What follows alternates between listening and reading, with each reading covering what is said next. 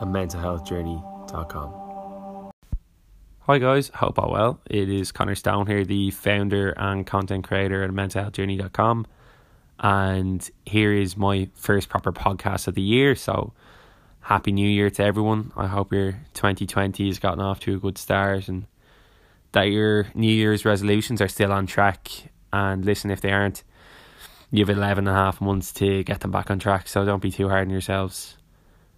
I just uploaded a mindfulness exercise yesterday, the body scan, which is a great exercise to start off the new year and get in touch with your body and bring the relationship between your mind and body closer together, and also just to generally relax. So feel free to give that a try if you get a chance.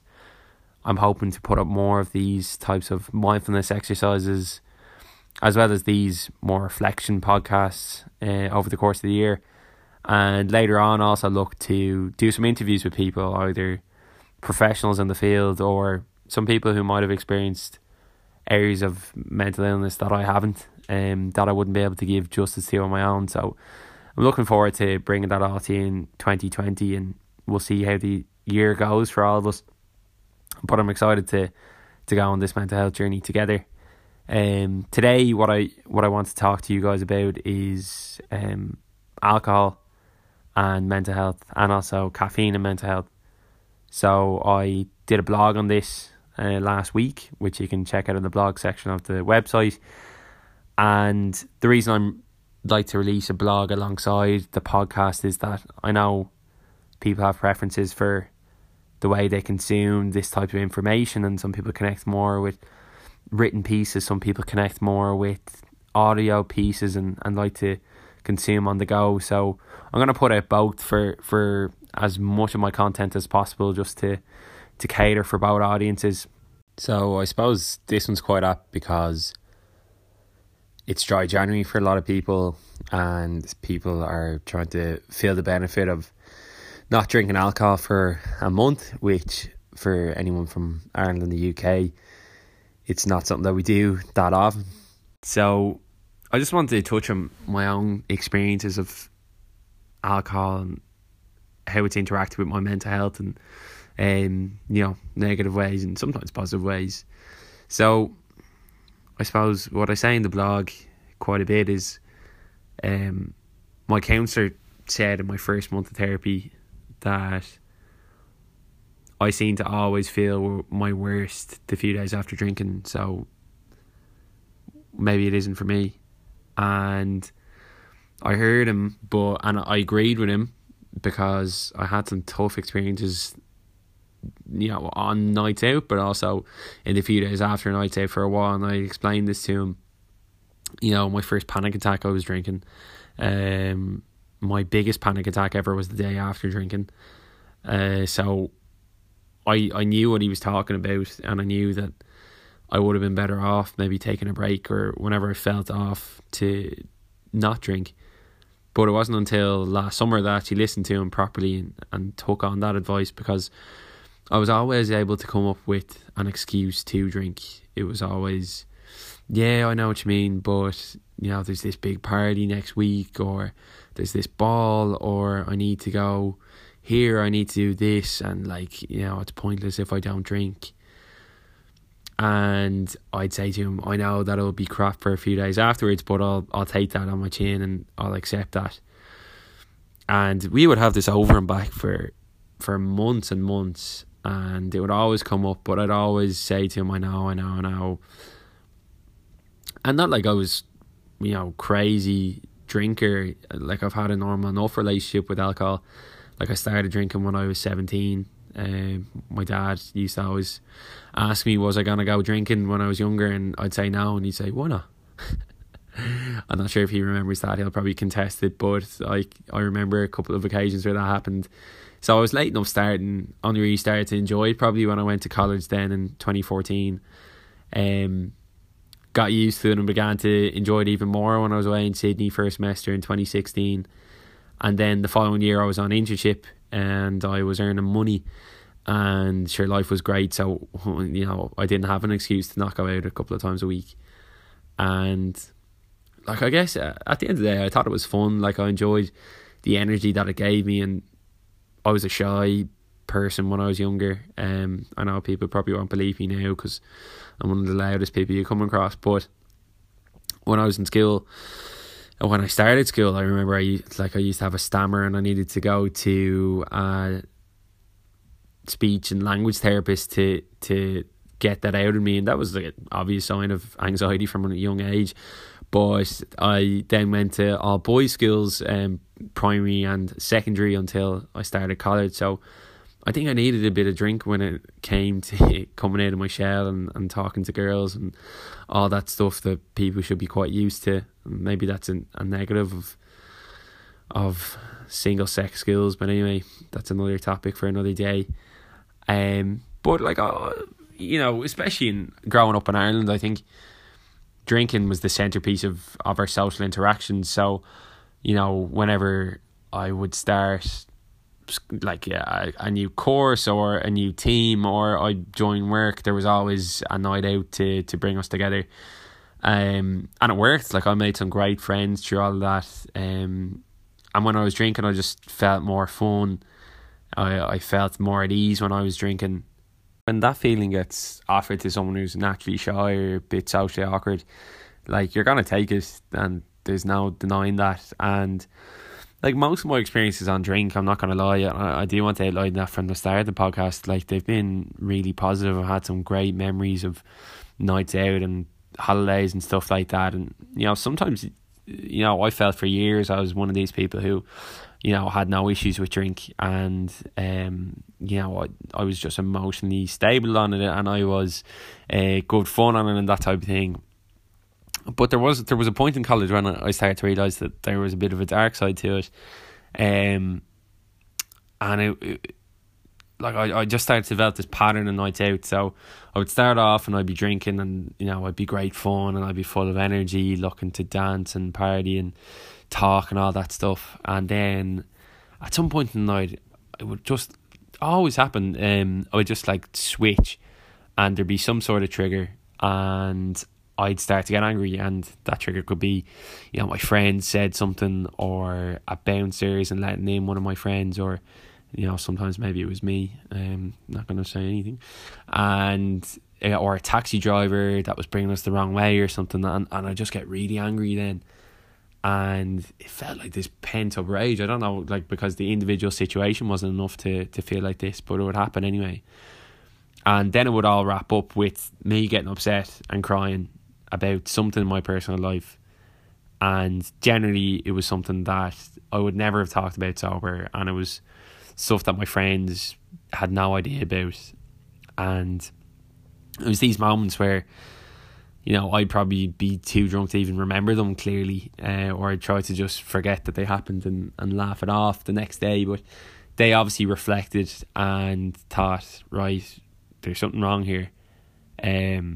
So to be fair to them, they asked me, and they said, here, man, are you okay? Like, they didn't say the reasons why they were wondering, and they're good to me about that, but they just asked, was I okay? And like, sober and conscious me was sure that I was.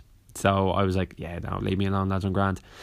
And it wasn't really till a few years later that I realised that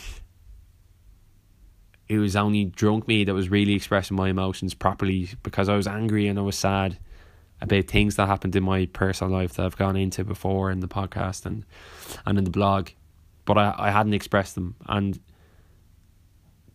I had bottled up so much that it was only drink that let those feelings pour out of me, and that's not a good place to be in. And then I went on my trip to Southeast Asia, and when I was there after my first panic attack, and the panic attack wasn't really anything to do with drink, I don't think. I think it was just unfamiliar surroundings, dehydrated, hot country, very loud, that type of thing, and it all just didn't suit me.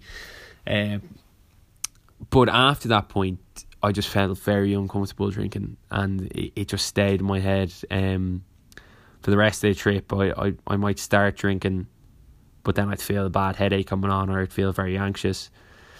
And after my panic attack, I was prescribed Valium, and you can't drink while you're taking Valium. So generally I would choose the Valium over the possible anxiety attack that would come from me drinking.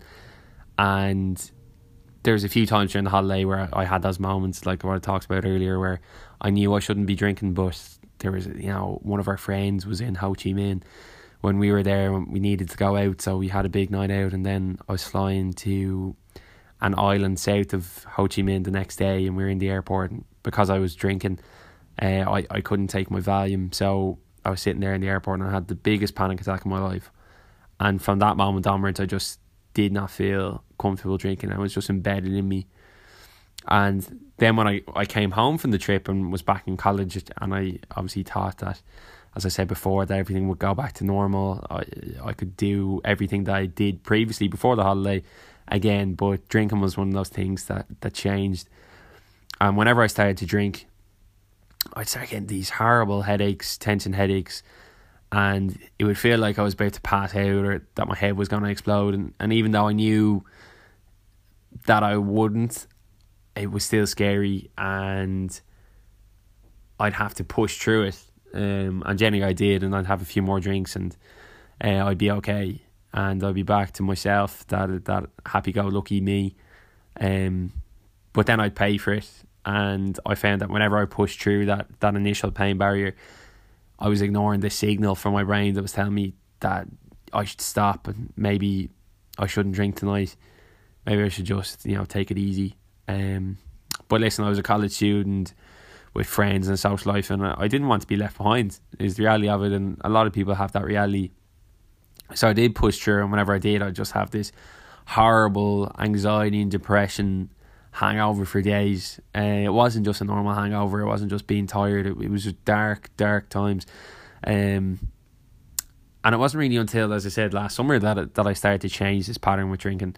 Because, like I said previously, I had a bad setback with my depression, and that led me to actually listen to my counsellor this time. And I decided, listen, drinking isn't really for me in most situations, and I started to weigh up the things that hurt me and helped me in my life, and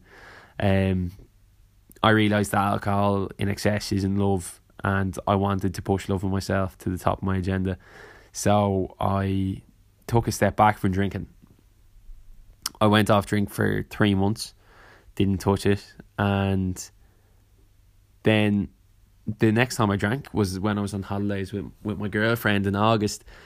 And what that said to me was, and I had no problems, and what it said to me was that I can drink, but I need to be in the right mindset, with the right people, in the right place to do it. And a lot of people are like that, and that's what I mean. You need to just find what category you fit into. Some people can't drink at all. Some people can drink in the right situation, and some people can drink whenever and they're fine. I know lots of people like that. But the difficulty in all that, even if you know what category you fit into, is that alcohol has been like an important part of our society and culture since long before I was born, long before most of us were born. And across Ireland and the UK, people of all ages drink, and it's the centerpiece of our social interactions. It's our release at the end of a long day, and a lot of the time it's our tool to help forget as well. And like with younger me, a lot of us drink to change our personalities or our mood in a given situation, because alcohol lowers our inhibition and it can give us a temporary release from anxiety and depression. So some of us use it to self-medicate, and maybe to cheer ourselves up, or maybe to help with our sleep if we can't doze off. And that can be nice when, sometimes for people who are usually socially awkward, like younger me, or people who can't sleep at night, which there's so many of these days. But sometimes the release and the relief isn't worth the payment, and we enjoy ourselves in the moment, but we really pay for it in the aftermath. And the next day, people call it hangover or having the fear. But when you really look at the symptoms, they are close to identical to the sensations of anxiety and depression. You know, you're talking, oh, I'm worried, or I'm wired, or I have a banging headache, I'm low in energy, geez, I have no motivation to do anything today. And they're all words that have just been synonymous with my experiences of mental illness. But what I found most traumatic, and the thing that really led to my friends first challenging me on my mental health, was the fact that alcohol can just connect with our subconscious and intensify these underlying feelings and past memories of trauma that we have, and feelings that have been repressed for years. And also it does it in ways that it shouldn't be brought up. I feel like this stuff, it should come up in talking to friends and loved ones, people you feel close with, or with a counsellor in a safe environment, not when you're pissed on the side of Harcourt Street or, you know, Soho. And my friend saw this in me all these years ago. You know, drinking was bringing up these repressed feelings from my parents' separation that I didn't even know existed, because I always said, you know, I have a great relationship with my parents, which I do, but that their separation wasn't an issue. And it was obvious that it was, but I just didn't deal with it properly. And it was this subconscious connection through alcohol that was letting it all out. And sometimes these memories were so raw that they left me just feeling so overwhelmed and anxious and depressed for days. And there was a shame to it as well. And a lot of it was unexplained. I didn't really understand why. And it's really since going to therapy and doing all this reflection that I've realised why these days were so tough for me.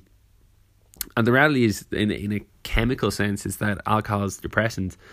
You know, it decreases the levels of serotonin in our brain, and it's our happiness chemical. And when our serotonin levels are depleted, like, we're likely to experience symptoms of anxiety and depression. We all are, and that's what happens when we're hungover. But when you're already that way inclined and you have a gap in your serotonin levels compared to a normal person, drinking's going to leave you walking a very tight rope. And it could leave you in a bad way for days, if not weeks. And that's something that I found.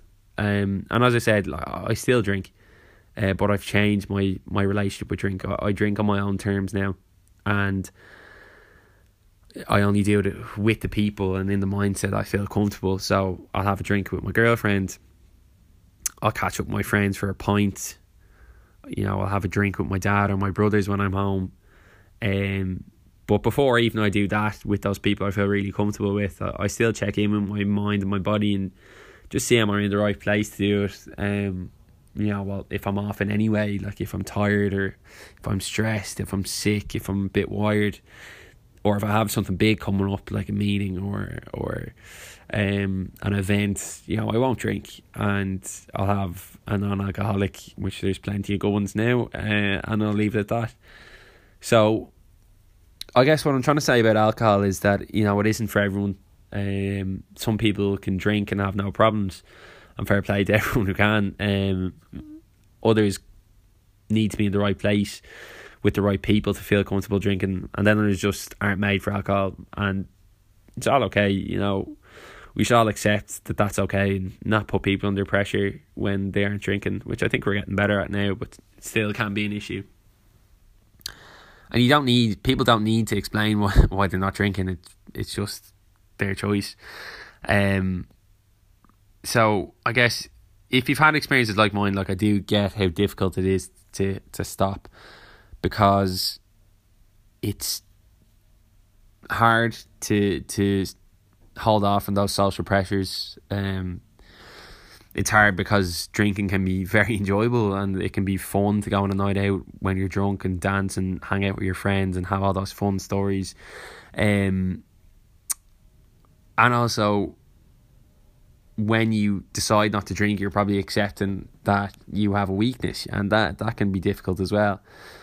None of it's easy to take on, and all I can say to you is that, you know, for me, since I stopped, I do feel a lot more in control and in touch with my emotions and their natural fluctuations. You know, I try to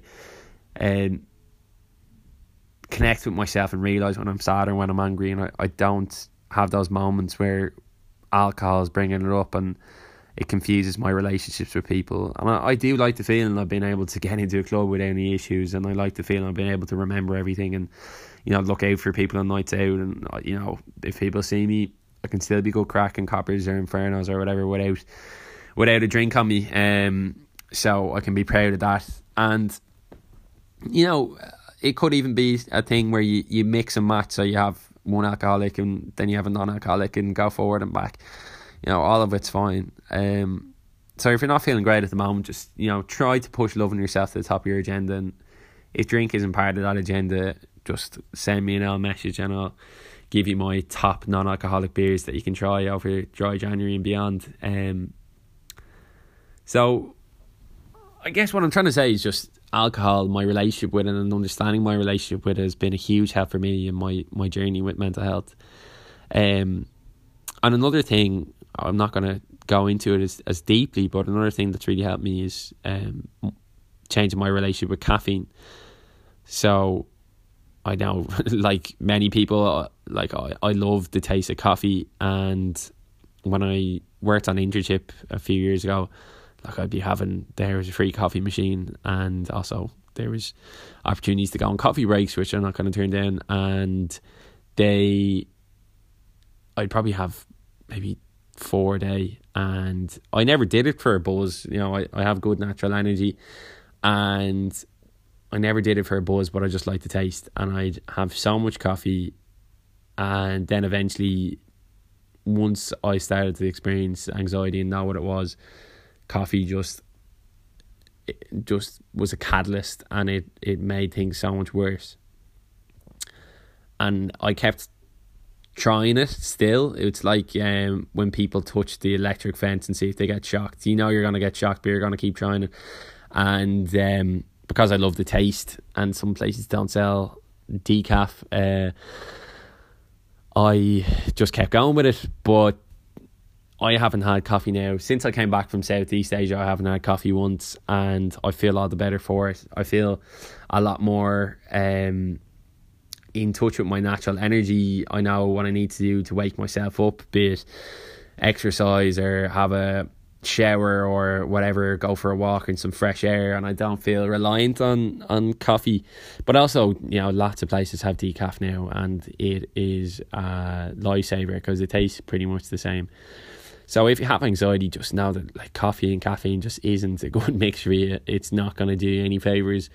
So again, it's something that you should look at. I know a few people that have talked to me about their mental health over the last few months have given up coffee and gone onto the decaf like myself. So, and they've felt the benefit. So listen, if this year, if you've had issues with anxiety and depression, and you think that alcohol and caffeine are reasons that or are things that you do and you take that don't benefit you, then maybe take a step back from them this year, and that can be a good successful New Year's resolution for you. So that's all I have to say for the newest podcast of the year, and first podcast of the year. My next podcast will be about social media, so I look forward to sharing that with you over the next few weeks. To stay in touch, please subscribe to the podcast on your favourite channel, be it Spotify or Apple or Anchor. Leave a review also if you can, hopefully a nice one. But listen, if you don't like it, the feedback's all positive for me. And yeah, just have a lovely week and keep going on with your new year, dry January and everything else. So look forward to talking to you soon, and good luck.